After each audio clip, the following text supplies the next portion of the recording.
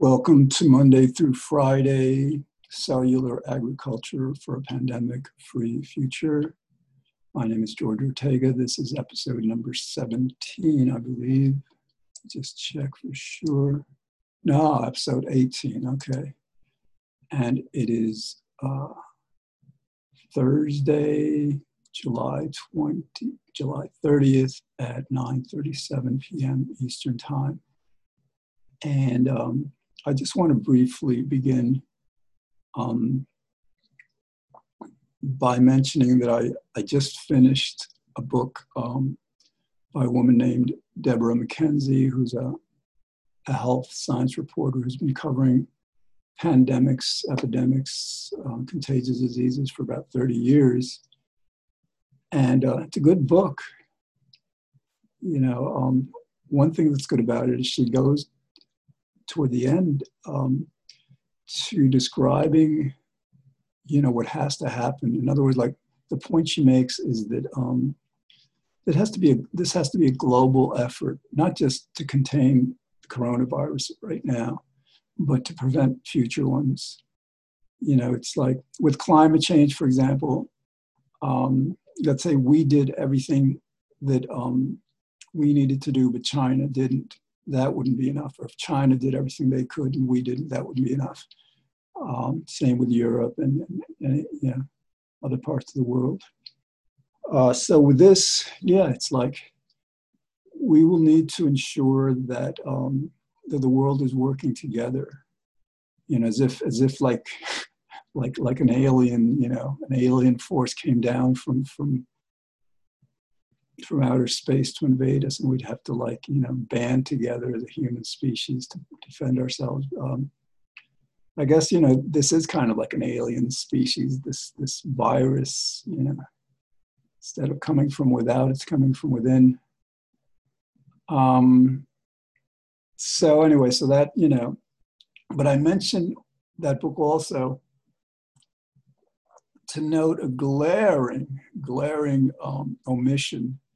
And she wouldn't be alone in this. Like, the omission is probably ubiquitous among people who research pandemics, research how to overcome them. Basically, you know, their answer is, well, we need to come up with better vaccines, and we need to, once we get the eventual pandemics, contain them better, you know. And yeah, that's important. But what they all miss is that that's not enough. That's not enough. I mean, in 20 perhaps years, 10 or 20, perhaps longer, I mean, it's a difficult challenge, we may be able to develop a universal vaccine or a series of near universal vaccines that work on any and all strains of virus and bacteria. You know, that's the holy grail of this. But again, we're probably 10 to 20 years away from that. So, and so these science writers should understand that what they should be talking about is that, you know, these pandemics are zoonotic. They mention that, but they don't take the leap of saying, well, the only real way we're going to be safe from these future pandemics is to transition from farming animals, whether it's family farms or industrial farms, to either going vegan, not eating meat, dairy, and eggs at all, or, you know, rely on cellular agriculture, on cultured meat, cell-cultured food products, which is what this series is about. You know, I hold out the hope that we can summon up the conscience, the intelligence, to understand that our best course is to stop eating animals altogether, with or without this new cellular agriculture technology. But you know, playing it more realistically, more safe, you know, we really need to scale up that research. All right, so I'm reading another book, and I just wanted to briefly mention, because it's a good book. It's It's called Deadliest Enemy by Michael T. Osterholm. And this book is, I mean, this guy, like, you know, the woman, Deborah McKenzie, was a reporter. This guy's a doctor. This guy's an epidemiologist, a researcher who's been researching this for 30 years or so. And so, you know, I'll give you some more information as I go through it. Basically, he's making the point that I just made, that, you know, this has to be a global effort, you know, just like with trade. You know, if people in Africa, for example, are too poor and disadvantaged to be able to buy products, you know, cooperate in the global economy, that doesn't serve them or doesn't serve anyone. And he makes the point that, yes, this has to involve the whole world. If some countries are too poor to afford the kinds of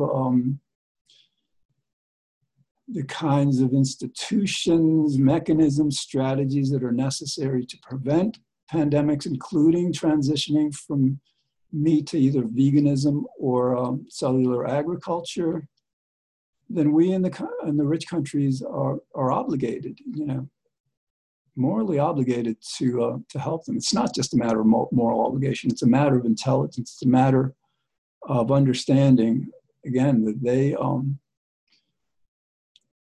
they can infect the entire world, just like Asia did, you know, China, and we can start pandemics here. I mean, so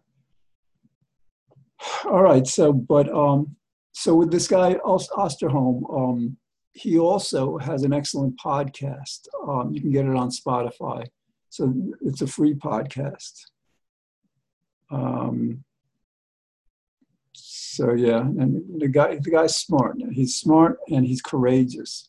He was actually first involved in AIDS. He was telling people, you know, 20 years before they finally did it, that you needed to test people for AIDS. You know, AIDS, you know, it's killed over 20 million people. That's a pandemic.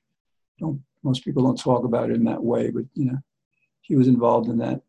So was Fauci, by the way. He was, you know, these guys, and since then, you know, they've been warning us over and over and over that these pandemics are a major, major risk. Bill Gates has been warning us. A lot of people have been warning us. And I think finally we're going to begin to listen.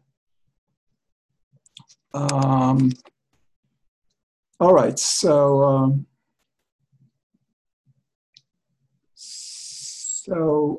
yeah, the main point is that we need to start thinking about not just overcoming this pandemic. I mean, we have to do two things at once. We have to do more to overcome this pandemic, and we have to do much, much more, you know, to ensure that we never have another pandemic like this. That's what our collective goal is. And then in terms of containing the current pandemic, you know, you have to understand that,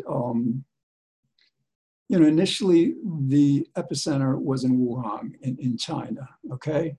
But they did what they needed to do, and they did it effectively, and they contained the virus. That's when the epicenter moved to New York, and had Trump, you know, done what he should have done of basically, you know, enacting a war powers authority to ensure that there was enough testing, there were enough masks, there was enough equipment, enough ventilators, enough contact tracing. You know, had he done that when he should have back in March, tens of thousands of people that are now dead would have still been alive. You know, so in terms of containing this pandemic so that we're not living through this for 2, 3, 4 years, which is possible, we need to launch a war on Donald Trump. You know, that essentially, you know, in November, we need to have such overwhelming power in the elections, such an overwhelming victory, that he and people who followed him because they're either cowards or idiots no longer have the power to threaten and kill us, in a lot of ways. And this isn't done again because of Trump's refusal to respect science, because of his unbelievably selfish preoccupation with getting reelected at whatever cost, and the cost has been tens of thousands of lives. This pandemic now is strengthening in the United States, and it may, other countries that had contained it, are now seeing resurgences. So, and a lot of it, you have to believe, is coming from the United States, whereas like this originally came from China. Now it seems that like most global resurgences, infections are coming from the United States. And this is the nature of our air travel, of our business. People are just traveling continent to continent, but again, so that's the battle we need to wage now, and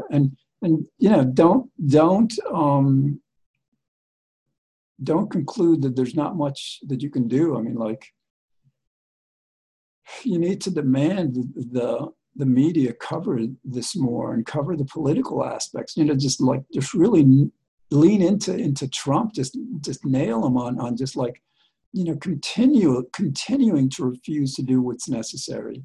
It's not that he didn't do what was necessary in March. He still refuses to do what's necessary. He's been seen, I think, wearing a mask only twice, and he's made so many misleading, false, deceitful statements about the crisis that he's really the danger. It's kind of like this coronavirus is his weapon in a way. So again, that's what we need to do for now. We're about under 4 months before an election to just get rid of him, in a powerful way. But that's just the beginning, and then we have to wait, naturally a couple more months until Biden, I suppose, is in. And that's when the real work begins. So starting, I suppose, January 20th, 2021, we need to ensure that, fine, Trump didn't talk about, these farmed animals being a major source of future pandemics. Nobody's really talking about it. But we need to make sure that the Biden and his people get this. And it's not like Biden and those other guys are angels. Fine, they're not nearly as horrible as Trump. That's hard. That's really hard. But way too many of them are just like Trump. They're interested in getting reelected, and they don't want to offend the dairy industry and the beef industry, the cattle industry. So they don't want to tell you the truth because of that.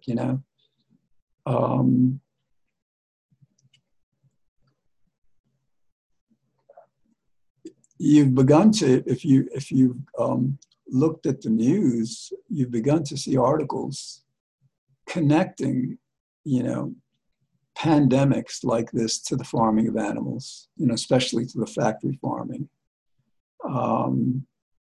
There's a good number of articles out there, but they haven't been focused on that much by the New York Times or the Washington Post, CNN, NPR, PBS. These are the media outlets that need to push this.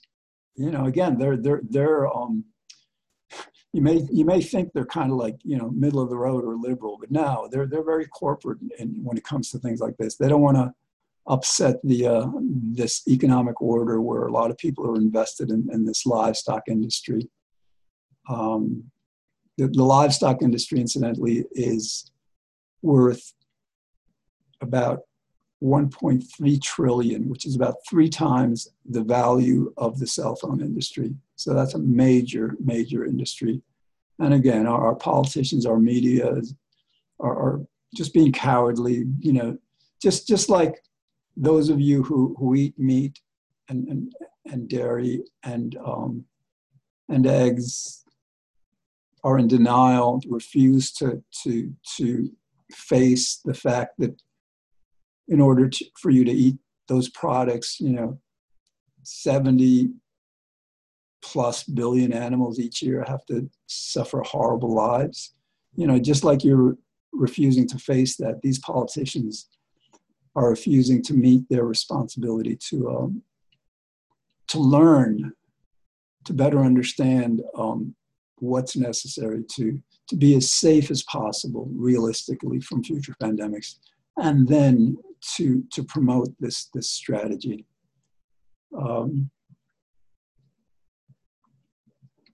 Again, I've talked about the $50 billion that we should begin spending January 21st or 22nd. I don't know when the inauguration is, but this isn't something you want to wait a year or two to start spending. You want to spend this money right now. And again, $50 billion may seem like so much to you, but consider this, it's 1/2 of 1%, maybe less actually, of the $8 trillion that were predicted by the Congressional Budget Office to ultimately spend to contain this coronavirus.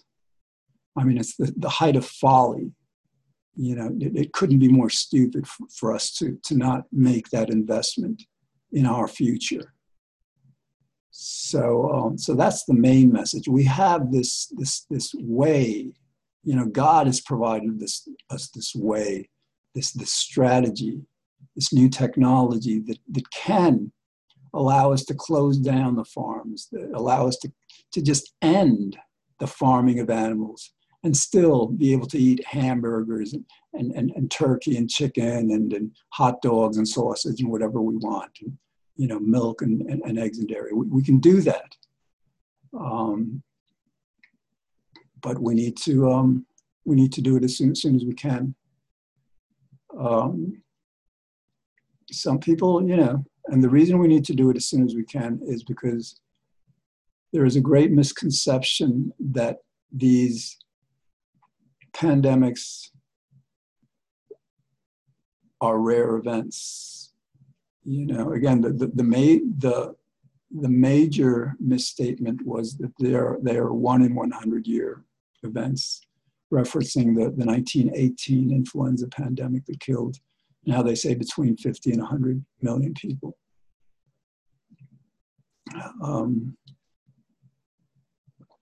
But, you know, the problem is that, you know, we've had pandemics. AIDS was a pandemic in the 80s, and there was a pandemic in 57 and 68. And, you know, in the 2000s, we've had, you know, Ebola and Zika and MARS and SARS, and these pandemics are growing, you know. And I mean, if you want to play Russian roulette with your life, with the life of your kids, life of you know, the civilization, hey, that's, you know, then, you know, you just continue on the path you're on, you know, keep eating the meat and dairy and all, and don't look at this. And yeah, and we'll live in dread. You know, we'll live in dread of the next one, and it doesn't seem like we've been that lucky. So this may seem hyperbolic, but no, it's just so prudent. You know, what needs to be done and what can be done is to spend 1/2 of 1% of what we'll be spending to address this pandemic to, within a few short years, create a world safe from pandemics, you know, as safe as possible, which is probably 99+% safe. And naturally, you know, this is going to have to be a major, like a global Manhattan project. You know, every country in the world is going to have to be involved, and that means that, you know, every country in the world is going to have to be cooperating with each other. We're going to have to like lay down our selfish, you know, interests, nationalist interests, and start considering our global population as a whole. And that, you know, that's certainly necessary for climate change. And it might be that this is a blessing in the skies. It may be that climate change is so much more threatening, but, you know, that threat doesn't really kick in all that much until perhaps 2050. So it may be that this is a wake-up call. Maybe this is God's way of motivating us to finally unite in a very constructive way as a world, as a global population, to battle this coronavirus. And as we succeed with that, we'll have the mechanisms, we'll have the communication portals, the strategies, the cooperation that then will allow us to successfully begin to seriously fight climate change.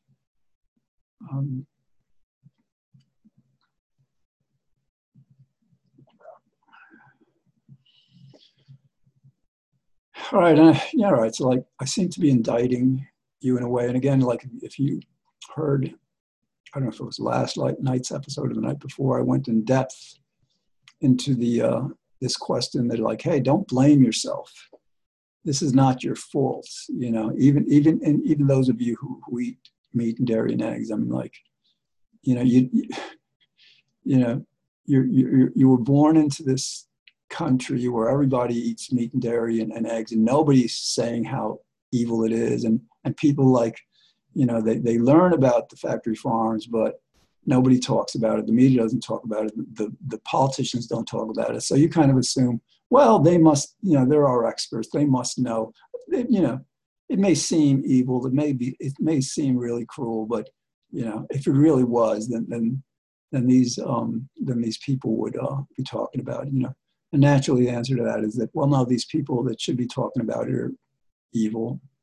And again, it's not like it's their fault either. They're born into the same like competitive world where it's more important to achieve personal success, you know, than to do the right thing. It's more important to go with the flow, to just, you know, to not rock the boat.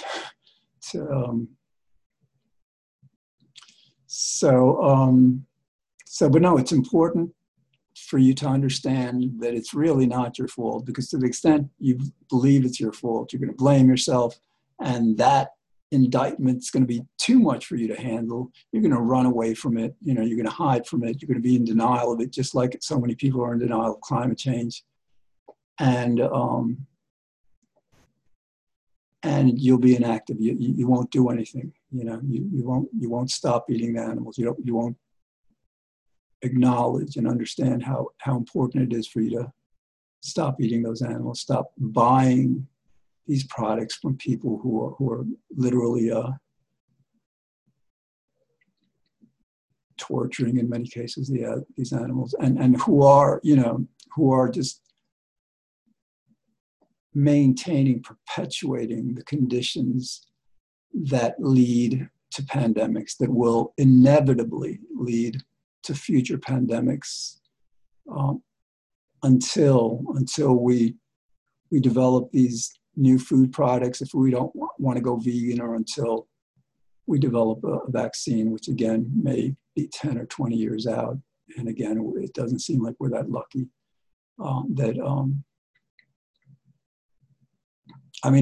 We may be that lucky, but it feels like playing Russian roulette to think that, oh yeah, we'll rely on just, it probably won't happen, you know. It just it probably, you know, it's too dire to happen. No, I think this virus is just informing us that you know, bad things have happened before. You know, World War II was really bad. The Civil War was really bad. World War I. We've had famines. I mean, Africa has been devastated, you know, in so many ways. There's a lot of suffering that many of us have been shielded from. And from a theological perspective, it seems that, you know, we've been spoiled. You know, we've lived such privileged, comfortable lives that we've lost both our sense of responsibility and compassion. You know, we're too busy trying to succeed at whatever we're trying to succeed with for our personal gain, for the gain of our family. Yeah, we love our wife and kids or our family, whatever, but that love doesn't extend to even you know, those of us within our country. We're too busy working for a personal gain to responsibly, effectively address situations like this. All right, so the message today is think about this. You know, if it's too early for you to really think about what we need to do to prevent future pandemics, keep watching, keep learning, and perhaps in a few months, half a year, who knows, then perhaps you and the rest of the country and the world will be ready to take the next step of taking these actions. All right, well, it is, we have about 1 minute and 20 seconds left. So catch this series every Monday through Friday at 5 p.m. Eastern Time on White Plains Community Media, channel 76 if you get Optimum, channel 45 if you get Verizon. And the episodes are all on YouTube. You know, share them however you want. And again, I'm going to continue with the same message over and over. I'll say it in 1,000 ways if I need to, you know, because I think you'll get it. I think eventually, you know, if I say it enough, you know, you and other people will get it and we'll start doing the right thing. So look for a book on pandemics. Look for a book on viruses, on influenza, on what these things are about, or just Google it. There are articles on, you know, learn about it, learn how they get created, how they get started, and then you'll understand the reason for this series and to end animal farming. Okay, thanks for watching.